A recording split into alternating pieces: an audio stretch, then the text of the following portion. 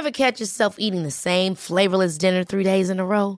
Dreaming of something better? Well, HelloFresh is your guilt-free dream come true, baby. It's me, Keke Palmer.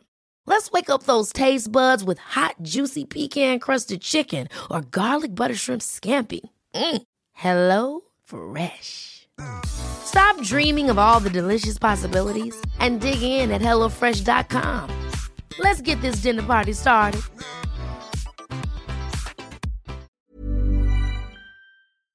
Ukas annonsør i Foreldrerådet Ekstra. Det grillsesong. Endelig, alle dere som har fulgt meg gjennom en lang vinter vet at jeg har nesten strøket med av kjedsomhet. Men nå kan vi spise ute, vi kan leve ute, vi kan henge ute, og vi kan grille. Ekstra har sitt største grillutvalg noensinne, og hør godt etter nå. Her en del av grillutvalget deres. Habanero-pølser, salsiccia-pølser, black-aged pepper-pølser, cheesy bacon-pølser, beefy burger, cheesy burger, skinny burger, big beefy gourmet-burger, fiskeburger med hvitløk, fiskeburger med bacon, rødbet og søtpotetburger, soppburger, barbecue, grillfilet, svinenakke med oregano og tomat, urtemarinert fårefilet, brisket, eller brisket som det egentlig heter, T-bone steak, flank steak, tomahawk, laksefilet med pesto, laksefilet med sitron, scampi med hvitløk og urter, crispy fiskeburger med ost, kyllingfilet med sitron og urter, kylling overlår, gyros, kyllingspyd, smoke, barbecue, lårfilet av kylling og entrecôte. Takk for meg. Dette bare noen av produktene i Ekstra sitt største grillutvalg noensinne, og kommer blant annet fra Norges mest prisvinnende grillserie, Grill Perfekt. Jeg har fått flere mailer fra folk, dere altså, der ute, som vil at jeg skal lage en episode om det å være fosterfamilie.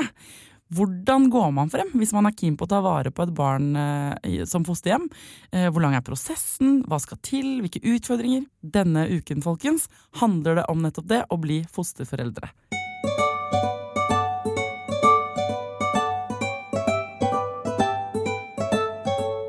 Hjertelig velkommen til Foreldrerådet, Irene Widsvang. Altså, du fagkonsulent og teamleder i fosterhjemstjenesten i Oslo kommune. Det veldig hyggelig at du kunne komme til Foreldrerådet. Takk for at jeg fikk komme. Du, hvem det som kan bli fosterforeldre egentlig? I utgangspunktet kan alle som har lyst bli fosterforeldre.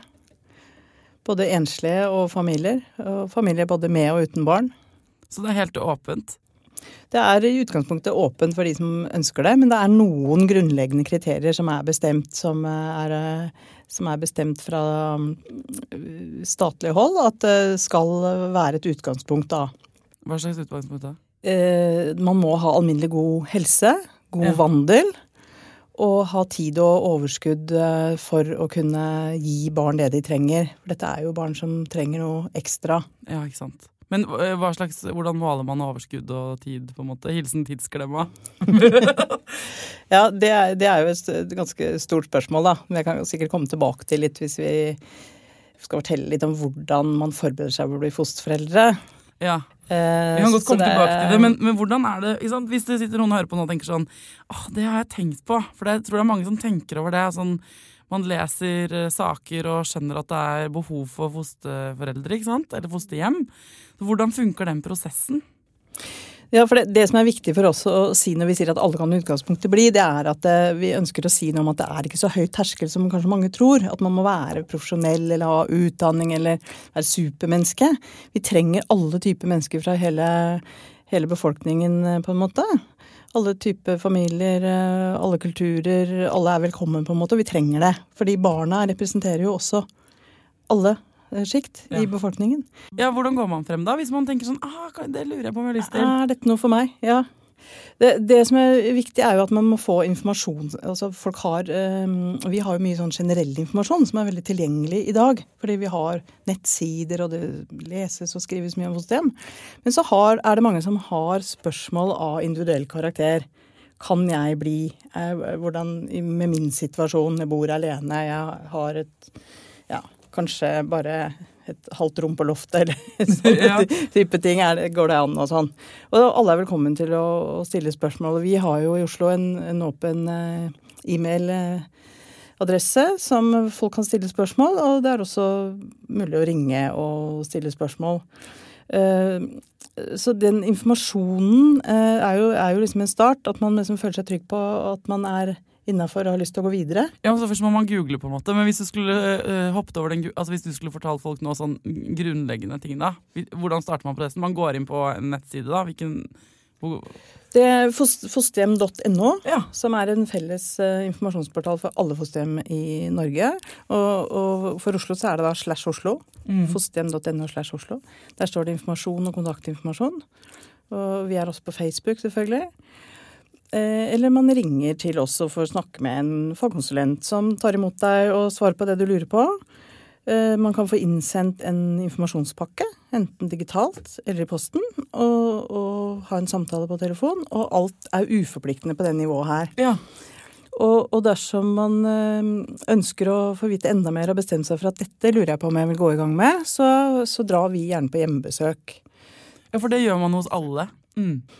De som, i den delen av prosessen, dersom de har bestemt seg for å gå i gang i et samarbeid. Ja.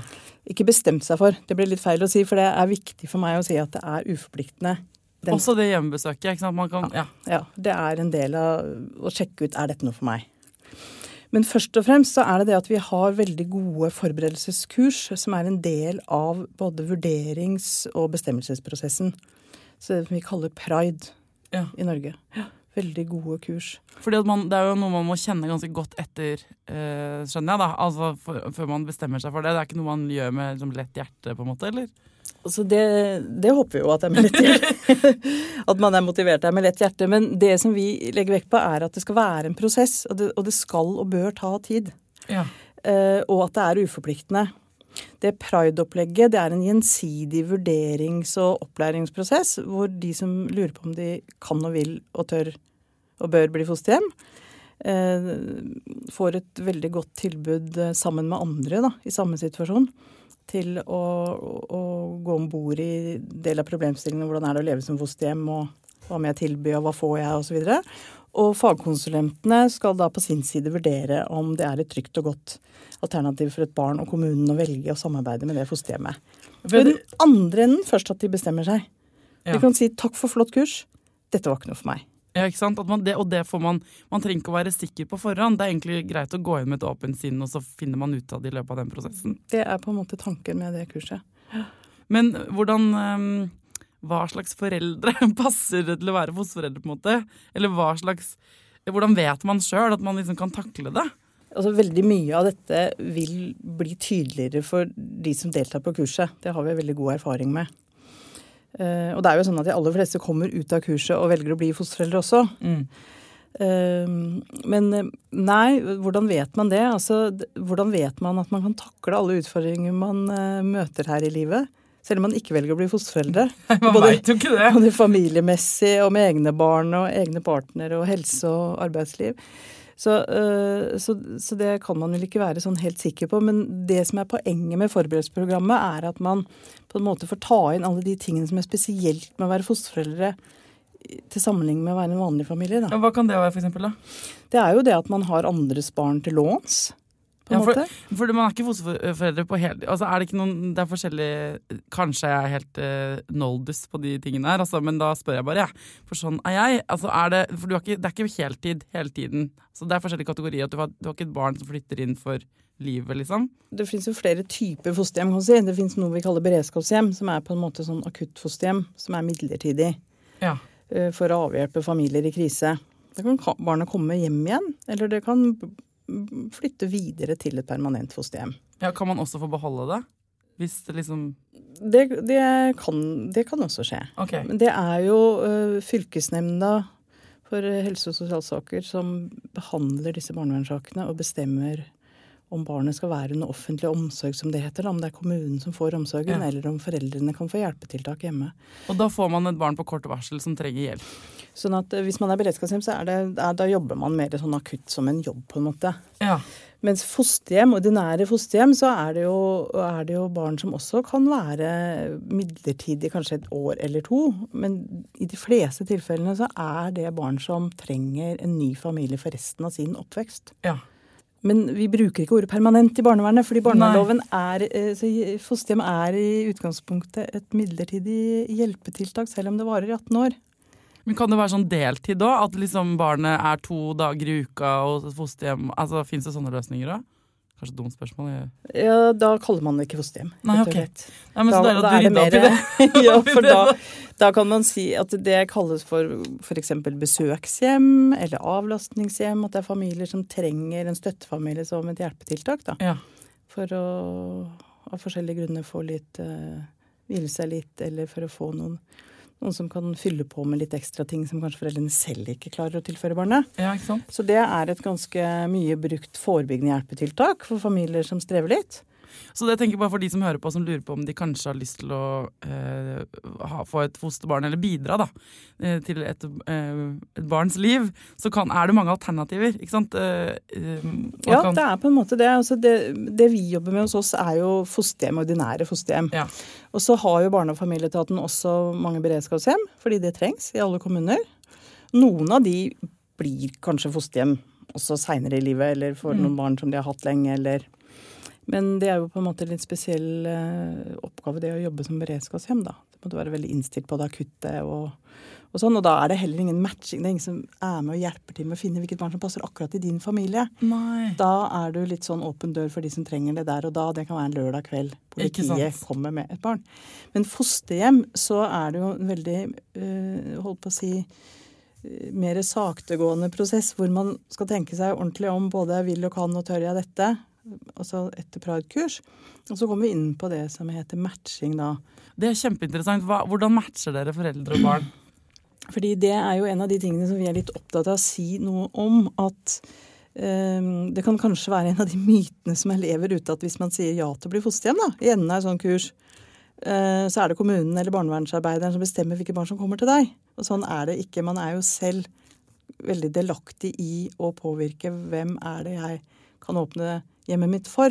Vi jobber jo mye ut fra en tankegang at hvem som helst kan ikke være hvor som helst. Det er noen faktorer som på en måte er kombinasjon av forhold da, som man er kjent med over tid fungerer bedre enn andre, for eksempel. Ja, hva kan det være for eksempel da? Nei, da går det over på litt mer sånn faglig kronglete ting da. Dette er jo ikke en eksakt viten, men vi tenker jo altså noen er egnet for å jobbe med barn som på en måte trenger spesiell omsorg, for eksempel som har et fysisk handicap og har den tålmodigheten eller den kunnskapen, eller tilegner seg den kunnskapen da, som trengs i forhold til det. Og noen barn er ruseksponert i svangerskapet og trenger særdeles sensitive fosterforeldre, for eksempel, som vi lever et litt kjedelig liv da. Futt og fart, sånn som jeg for eksempel har sagt noen ganger til folk på kurs, at jeg hadde ikke godkjent meg selv som fosterhjem for et sånt barn. Er det sånn fordi jeg er en litt sånn kvikk og impulsiv type, sånn at det er på en måte en kombinasjon som vi erfaringsmessig vet at kanskje er en dårlig match med de barna. Fordi de barna trenger så veldig mye ro, forutsigbarhet, struktur og rutiner og alt på plass. Og skjerming av mye mas og støy, for eksempel. Og de vil man heller ikke plassere hos noen som hadde mange barn fra før. Mens kanskje et annet barn ville matche godt med et annet barn ville kanskje matche godt inn i en familie hvor det var veldig mye aktivitet og stimuli på den måten. Men er det sånn at dere på en måte personlighetstester foreldrene da? Så hvis jeg hadde gått i det og vært sånn, hei, jeg heter Thea, dette er jobben min, jeg er rotete, kan bli skikkelig sur ganske mange ganger, vi krangler, går en kule varmt hjem hos oss, men det er masse kjærlighet, og ikke sant? Og jeg er alene med min sønn, altså, så jeg må på en måte, jeg må fortelle mye om meg selv, og så ser dere sånn, du skal ikke ha en som trenger veldig mye ro og orden. Kanskje ikke du skulle hatt noen i det hele tatt? Sier dere, nei, jeg vet ikke, men altså, blir man kategorisert som foreldre på en måte? Nei, jeg vil ikke si at vi kategoriserer foreldrene sånn, men det er et mål gjennom Pride-opplæringen og gjennom de samtalene vi har med familiene, å bli så godt kjent med de. Ikke minst at de også selv skal bli veldig godt kjent med seg selv. Og sånn at de selv kan være med og hjelpe oss med å finne ut hva passer for meg, hva er det som er riktig oppgave for meg på en måte. Og så får man møte de potensielle matchene på en måte, de barna? Nei. Nei. Så det er en vurdering som tas av dere, ikke sant? Og så snakkes det med foreldrene da, om Altså fosterforeldrene. Fosterforeldrene. De potensielle fosterforeldrene og sosialarbeiderne. Om det spesifikke barnet. Samarbeider om å finne fram til hvordan, hvilke barn som kan passe inn, ja. Og de har jo selv noen, altså i slutten av kurset så har gjerne de fleste, hva skal vi kalle det, altså de potensielle fosterforeldrene kaller vi det da. Altså søkerne eller de som har deltatt på kurset, noen tanker om hva det jeg er motivert for, men også hva det som på en måte innenfor det vi kan tilby. For de tilbyr seg jo til et barn der ute. Ja. Og det kan virke skummelt for mange, et eller annet barn der ute som trenger fosterhjem. Men når man i den enden av prosessen og kommer til matchingen på en måte, da koker det jo litt ned til et konkret barn da, som man får vite mye om. Og fosterforeldrene får vite det vi vet om barnet, og hva det har kanskje erfart før, og hva det vil trenge, og hvor det vi kan fylle på hen. Og der ligger det mye motivasjon, og det mye informasjon der som blir viktig for å liksom kjenne på, dette riktig oppgave for meg? Jeg kjenner at jeg blir så full av spørsmål. Først, hvor lang tid har den prosessen? Fra man liksom begynner å gå inn på nettsiden og interessere seg og melde seg på kurs da? Det kan ta noen måneder. Fordi vi har jo et ønske om at alle skal gå Pride-kurs. Det på en måte bestemt fra høyeste hold litt at det kvalitetssikringsprogrammet i Norge. Det kurset 3 samlinger, og med noen perioder imellom, hvor vi også kommer på hjemmebesøk og snakker om temaene på kurset, og noen hjemmeoppgaver og sånt nå. Så det en ganske grundig prosess, og veldig spennende prosess, og veldig mye morsomt, sammen med andre. Og så skal man skrive en sluttrapport på det, og så skal de bestemme seg. Så til sammen fra man på en måte har meldt seg til man ferdig på kurset, så kan det gå noen måneder, for vi starter jo ikke disse kursene hver uke, men vi har... Men i løpet av et år, liksom? Da har vi 5 sånne kurs i året. Ja, men vanlig svangerskap tar jo 9 måneder, ikke sant? Så, så vi vi innenfor på samme... Vi innenfor? Ja, men jeg tenker sånn, det ville vært rart om jeg meldte meg opp i dag, og så fikk jeg et nytt barn om en uke. Ikke sant? Sånn at det naturlig at det tar noen måneder, men det liksom 3 måneder, eller det 15 på en måte? Ja, det varierer jo veldig da, fordi først det denne skillet på den forberedelsesprosessen.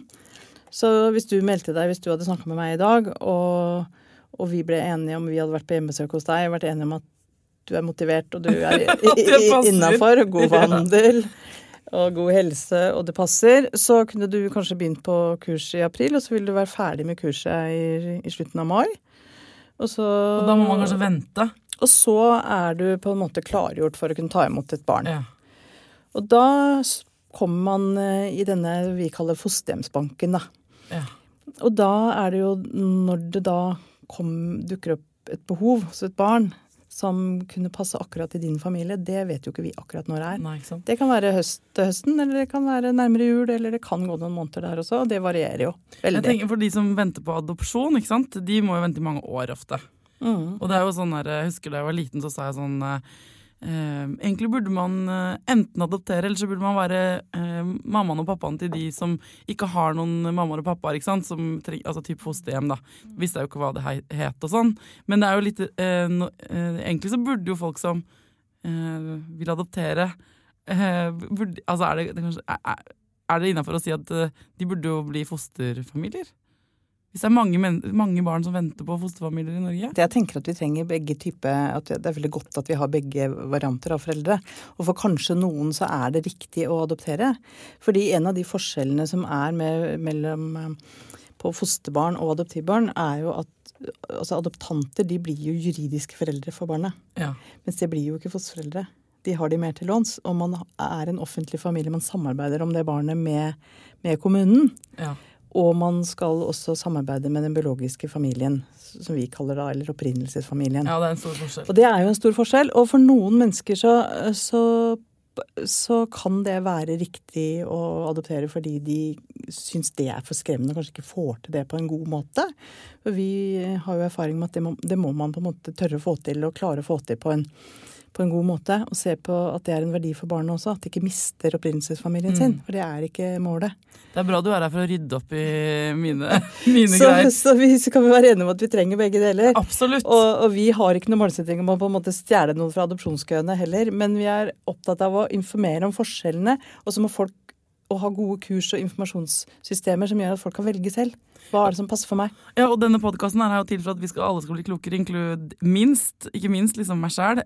Og jeg tenker at det jeg tror mange tenker, som jeg nevnte da, er at man med fosterbarn kanskje redd for at man ikke rustet nok, ikke sant, som person, til å håndtere eventuelle bagasje det barnet kommer med, ikke sant?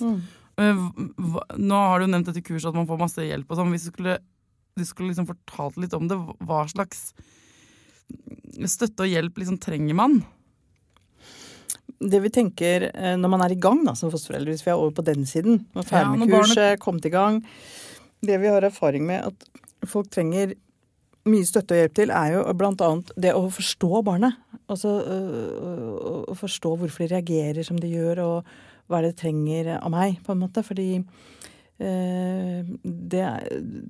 pleier å si at fosterbarn, altså de barna som trenger fosterhjem, de har jo en historie som handler om at de måtte forlate sin opprinnelsesfamilie av en eller annen grunn. Som gjør at norsk barnevernlov har kommet inn og sagt at du dessverre nødt til å få en ny familie fordi moren eller faren din klarer ikke å ta vare på deg, eller de har gjort ting mot deg som de ikke skulle, og trenger hjelp til det.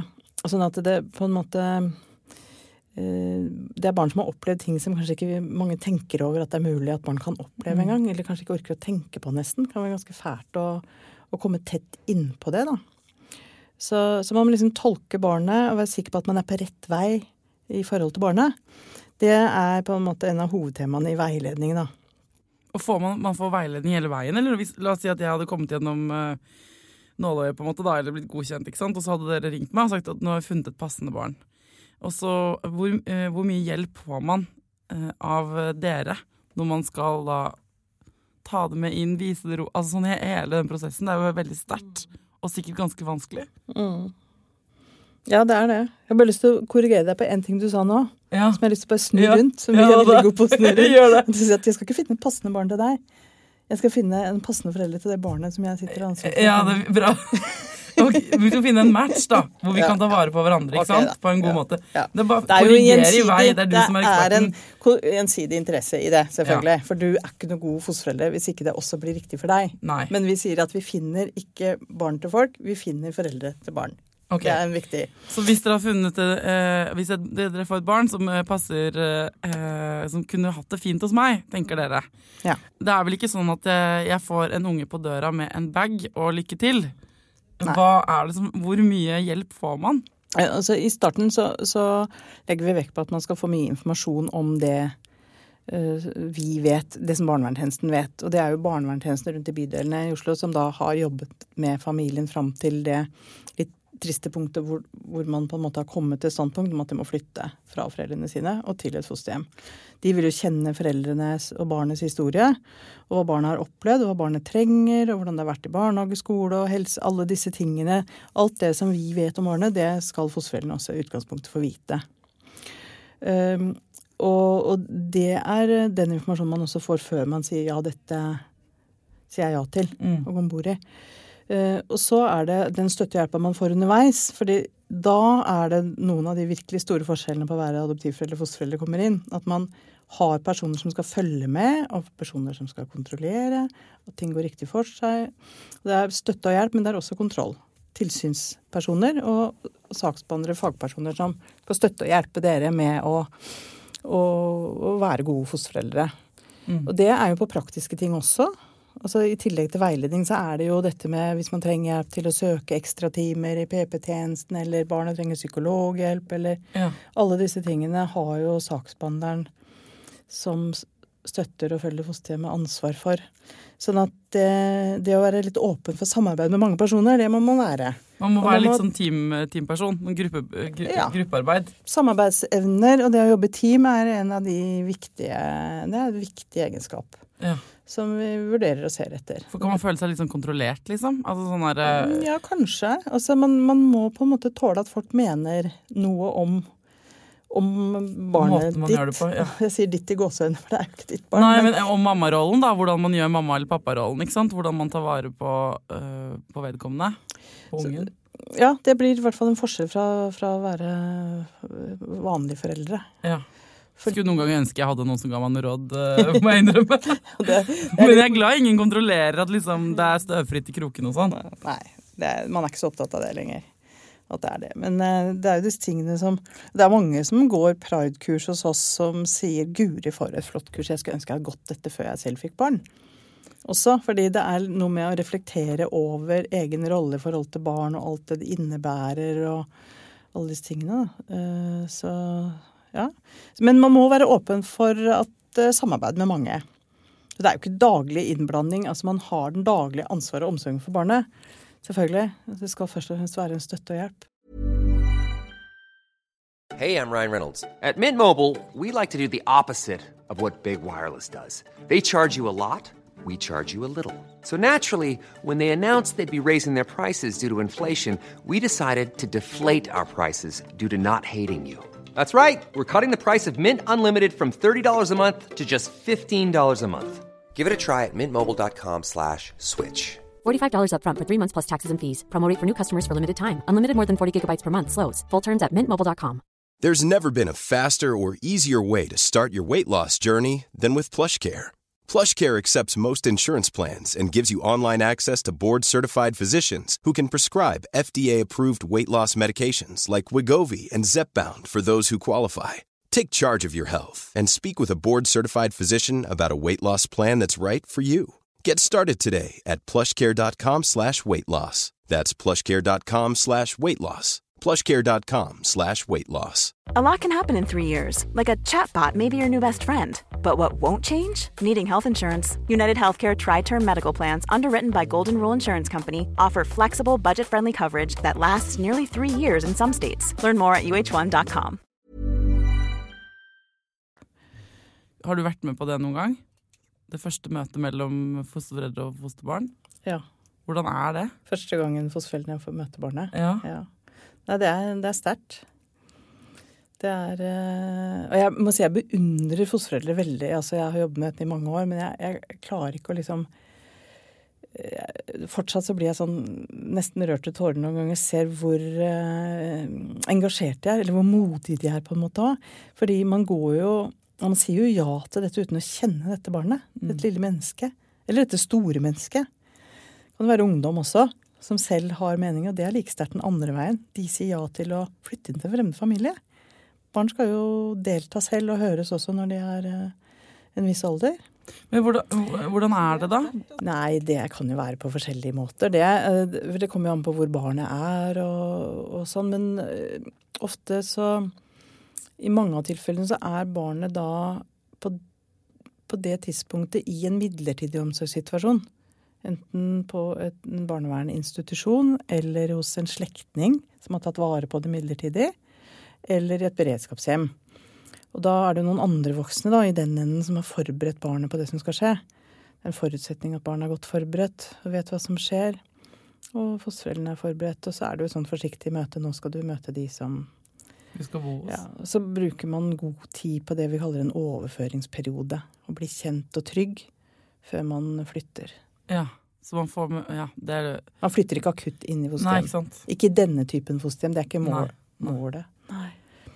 Det må jo være, jeg tenker også hvis barnet liksom relativt lite da, ikke la oss si det 5 år, ikke sant? Eller altså, ja, et lite barn, så forstår og kan snakke og kan uttrykke seg, men det jo de voksne I situasjonen, fosterforeldrene, de jo forberedt og vet å ha gått et kurs og ikke sant, tatt 100 runder med seg selv og har forberedt et rom kanskje, og ikke sant, gått gjennom hele den perioden, mens det barnet kan jo reagere på alle måter. Det må være veldig sterkt og ganske sånn tøft å stå I den situasjonen. Og så mye følelser på en gang. Det mye følelser. Men det jo det underlige at det går jo... Det jo litt sånn teknisk litt sånn rar setting. Men det går som regel veldig bra. Og barn jo veldig tilpasningsdyktige da. Men det klart at... Og de kan jo på en måte sette opp gjøre seg litt til I situasjoner fordi de tenker at nå de gjør det som forventet av dem på en måte. Ja. Og så kan reaksjonen komme etterpå. Ja. Så det ser man jo også eksempler på, at det mye hvetebrødsdager også. Og det ups and downs, og det berg- og dalbane. Og det sier jo fosterforeldre at jeg følte at jeg var godt forberedt, men det går egentlig ikke an å forberede seg. For det blir veldig annerledes, så du vet aldri helt hvordan ting blir. Det sier vanlige foreldre og spør meg. Bare, det er akkurat det, ikke sant? Så det jo, altså barn barn, og det relasjoner som skal bygges, og man skal finne ut av ting, og det sånn at hvis jeg blir for glad for å være her, så kanskje den ordentlige mammaen min blir lei seg. Hva de klassiske utfordringene på en måte? Det jo først og fremst veldig mye glede da, for lov å bety noe for noen og alt det der. Som vi kan si mye om. Som de sier selv, at du må investere mye, men du får dobbelt tilbake, ikke sant? Ja.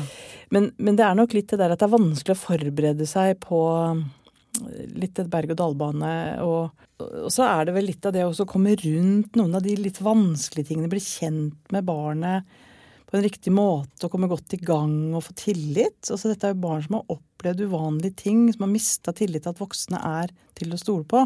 Og de bruker, selv om de får det godt, og dette snille, flotte mennesker, så bruker de jo lang tid på å være sikker på at det faktisk sånn, ikke sant?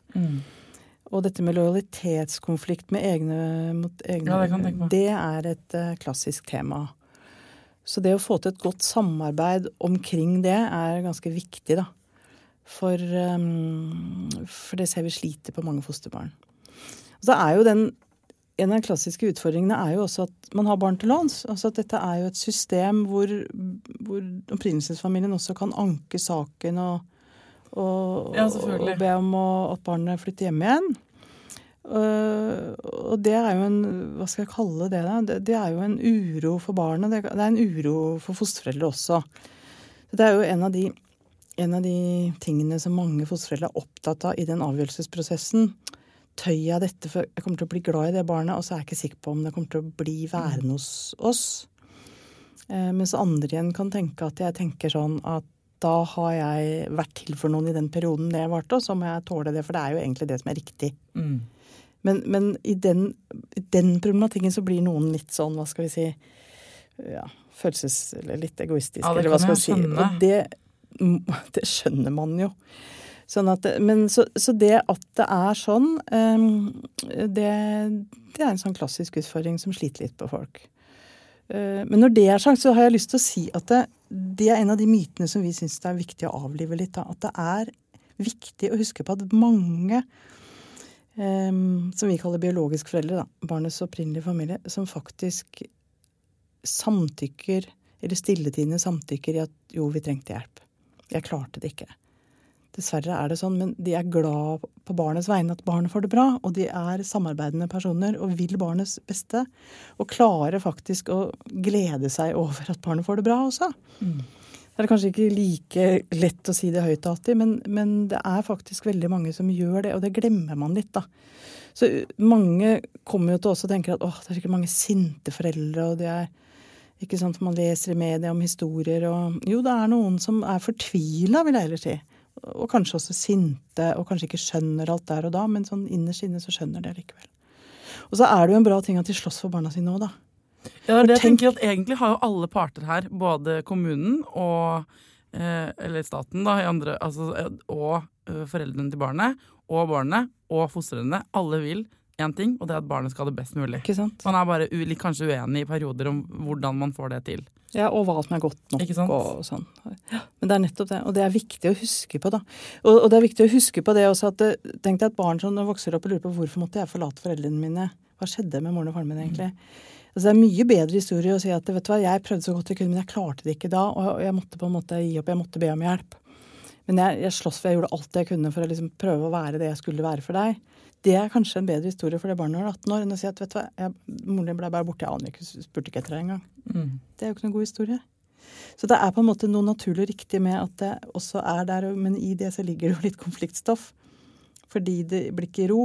Ja. Men noen foreldre sier jo også at gi barnet slipp og si at aksepterer at du skal vokse opp der, og de ser at du har det bra.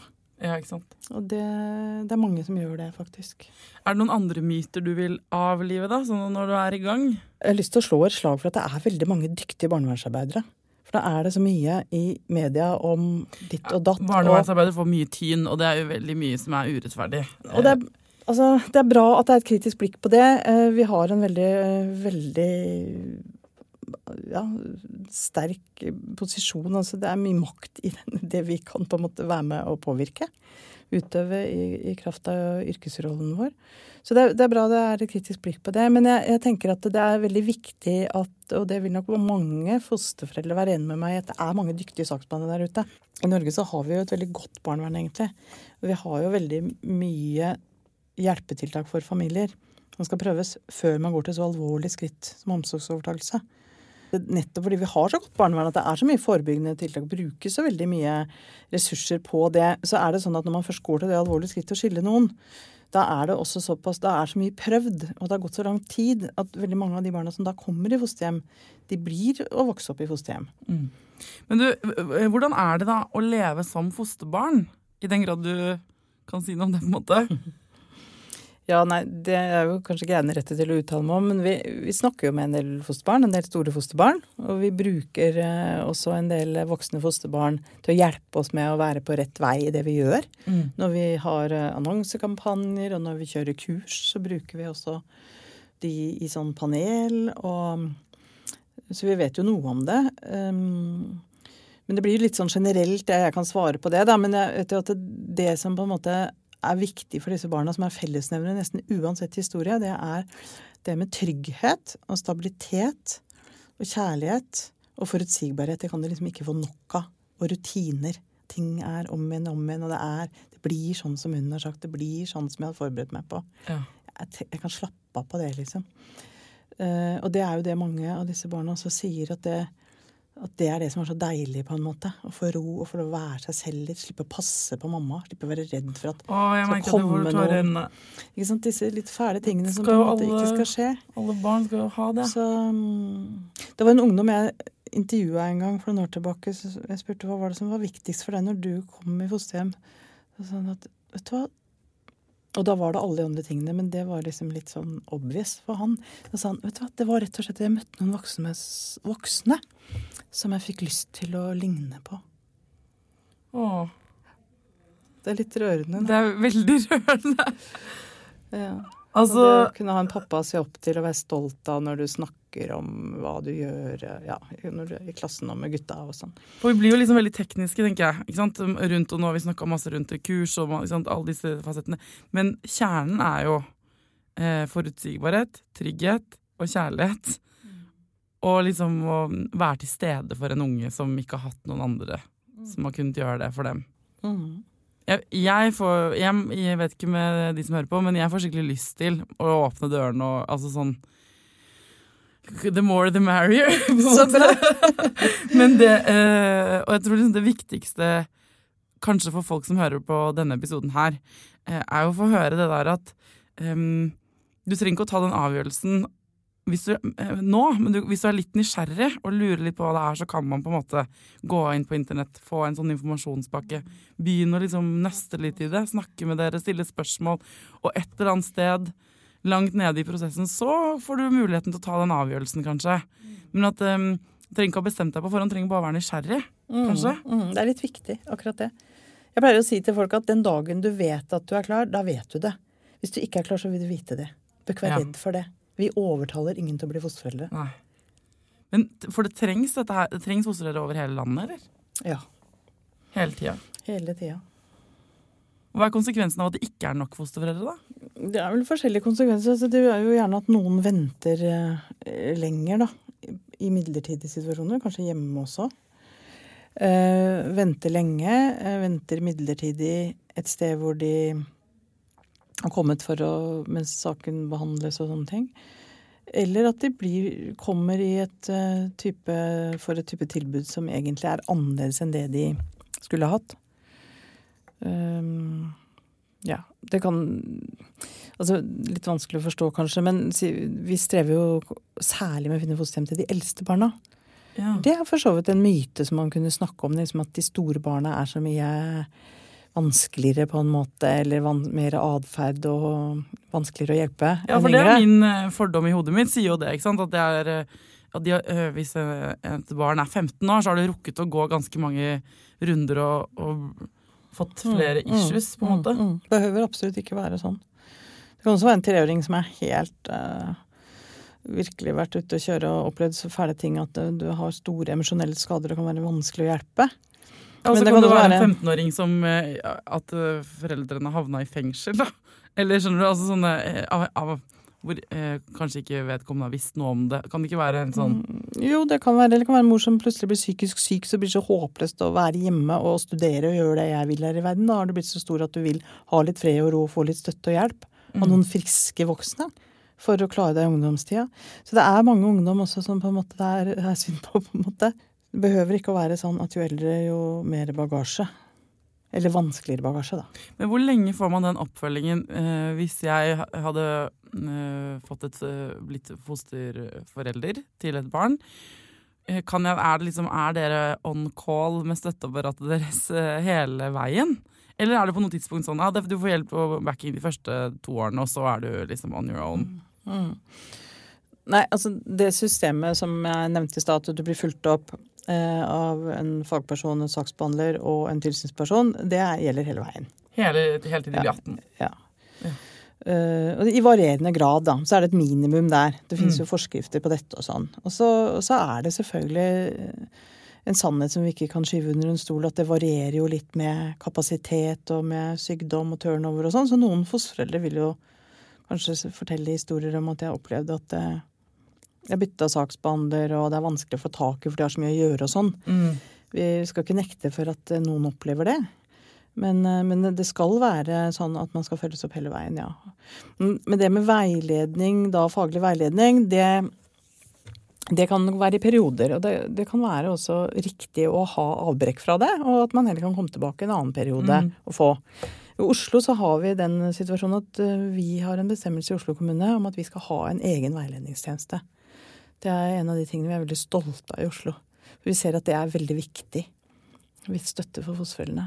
Så at nesten alle nyetablerte fosterforeldre får et tilbud om veiledning.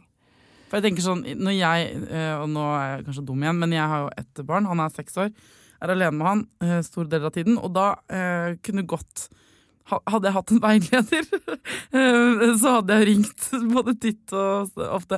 Eller i hvert fall når det liksom går en kule varmt, da. Ikke sant? Det høres ut som vi har masse problemer hjemme hos meg. Jeg tror vi har helt vanlige mengder problemer. Men det jo derfor jeg laget denne podcasten i stedet for at jeg har ikke den veilederen på liksom hurtigtast på telefonen. Det sånn at man kan liksom ringe inn the heat of the moment? Det så tilgjengelig på en måte? Eller det sånn man overlatt til de daglige greiene selv, og så kan man sånn, det sånn der? Ja, i det daglige skal du på en måte ordne selv. Ikke ringe og si sånn, han vil ikke kle på seg. Liksom. Nei, da tror jeg vi hadde lurt litt sånn, da tenkte vi at det da kanskje men altså det kan jo være at man altså det et hverdagslig spørsmål også man trenger veiledning på, at jeg har prøvd det, og jeg får det ikke helt til å liksom gi meg noen tips og råd på en annen metode. Jeg for brå? Hva som gjør at han liksom slår seg vrang hver gang jeg har prøvd de tingene du har sagt, og han slår seg vrang? Klart, da snakker du med veilederen din, det, selvfølgelig. Ja. Men man legger jo planer om ting sammen, og det jo intervaller på den veiledningen, for vi skal rekke ut til mange. Så du kan ikke liksom være på tråden og si noen vil ikke ha på seg strømpuksa. Ja. Hvis det skjærer seg da, fullstendig, mellom fosterforeldre og fosterbarn, og at det forholdet, ikke sant, etter lang tid bare ikke funker. Det sånn at de kan bli flyttet igjen? Ja, de kan jo det. Så det kommer jo helt an på situasjonen. Men man må jo vurdere og undersøke hver eneste sak for seg. For det jo en alvorlig ting å flytte barn igjen også.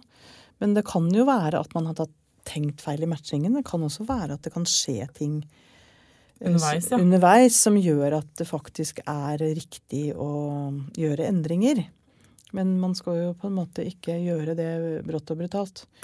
Det må jo være en vurdering som ligger til grunn. Man skal tenke barnets beste hele veien. Det også noen sånne historier som ute og går på nettet, litt sånn om sånne som jeg vet at fosterforeldre kan bli skremt av. Her kan liksom barnevernet komme og bare hente barn igjen, sånn på timen omtrent. Ja. Jeg vet at noen har fortalt meg om, og det ikke ting jeg kan si jeg kjenner igjen akkurat. Jeg tenker det ligger veldig mye samtaler og vurderinger og grubling til grunn når sånne ting skjer. Det alvorlig, å gripe inn i et barns liv, enten er i den ene eller andre enden, holdt jeg på å si. Så som på tampen, hvis det er noen av de som hører på nå kjente at det kiler litt i magen med tanken på å bli liksom fosterforeldre, hva tenker du at de skal gjøre? Da håper jeg at dere tar kontakt med oss i fosterhjemstjenesten for å få den praten og stille de spørsmål om du lurer på, og at det er helt uforpliktende, for det er jeg helt sikker på at det finner vi ut av sammen. Og at du må være trygg på at liksom, prosessen gir deg de svarene som du lurer på. Og som jeg sa i stad, så jeg tror du vet, hvis det ikke er noe her, så finner vi ut det. Og hvis det er noe, så er du i gang med noe som kan være skikkelig spennende å bruke livet til.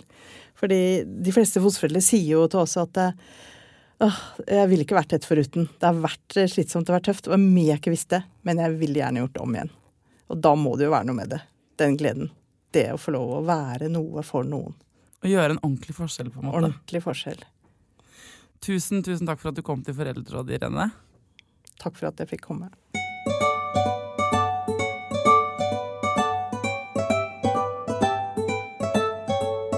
Det deilige med denne podcasten her er jo at jeg lærer så sjukt mange ting jeg ikke kunne noe om fra før, og at jeg får trøst i historiene deres, for at vi får det ikke alltid til å være sånne perfekte mammaer og pappaer. Det er bare å si det høyt.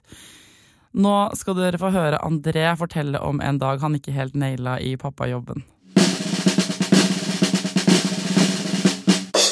Det var nå på søndag, så var jeg på ski med ungen, og hun er 4 år og er kjempeflink på ski, sånn at vi hadde en kjempefin dag. Men midt på dagen her så ble hun plutselig kjempesur, bare la seg ned og grein, og var vanskelig, og jeg vil ikke, og sånn, så ble jeg skikkelig sur, så jeg gidder ikke å være på ski med deg, hvis du skal være så sur og tverr og vanskelig.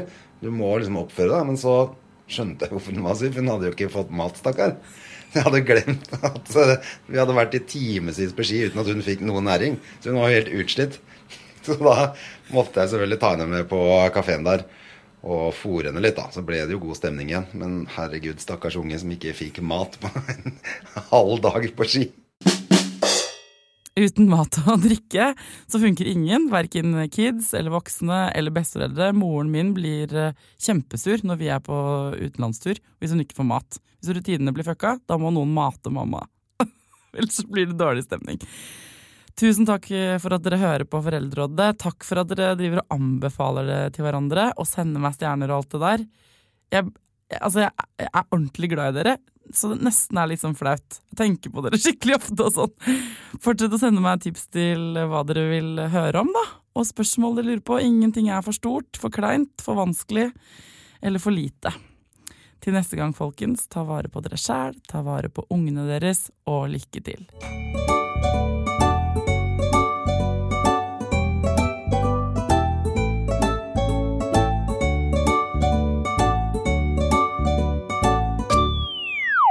Produsert av Rubicon Radio.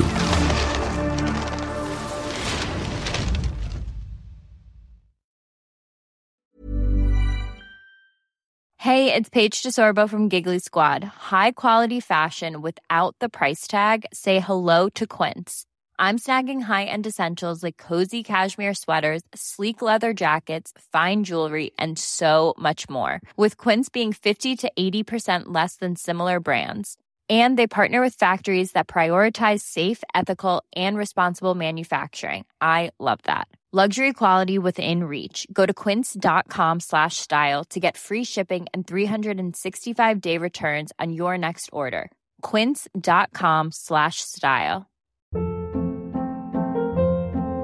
Hold up. What was that? Boring. No flavor. That was as bad as those leftovers you ate all week. Keke Palmer here, and it's time to say hello to something fresh and guilt-free. Hello Fresh. Jazz up dinner with pecan-crusted chicken or garlic butter shrimp scampi. Now that's music to my mouth. Hello Fresh. Let's get this dinner party started. Discover all the delicious possibilities at HelloFresh.com.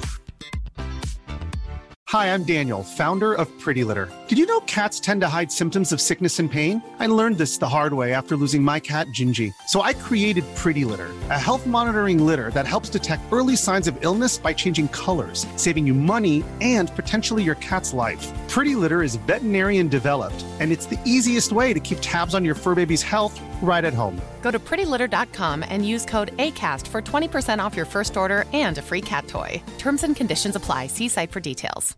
Imagine the softest sheets you've ever felt. Now imagine them getting even softer over time. That's what you'll feel with Boll & Branch's organic cotton sheets. In a recent customer survey, 96% replied that Boll & Branch sheets get softer with every wash. Start getting your best night's sleep in these sheets that get softer and softer for years to come. Try their sheets with a 30-night guarantee. Plus, get 15% off your first order at bollandbranch.com. Code BUTTERY. Exclusions apply. See site for details.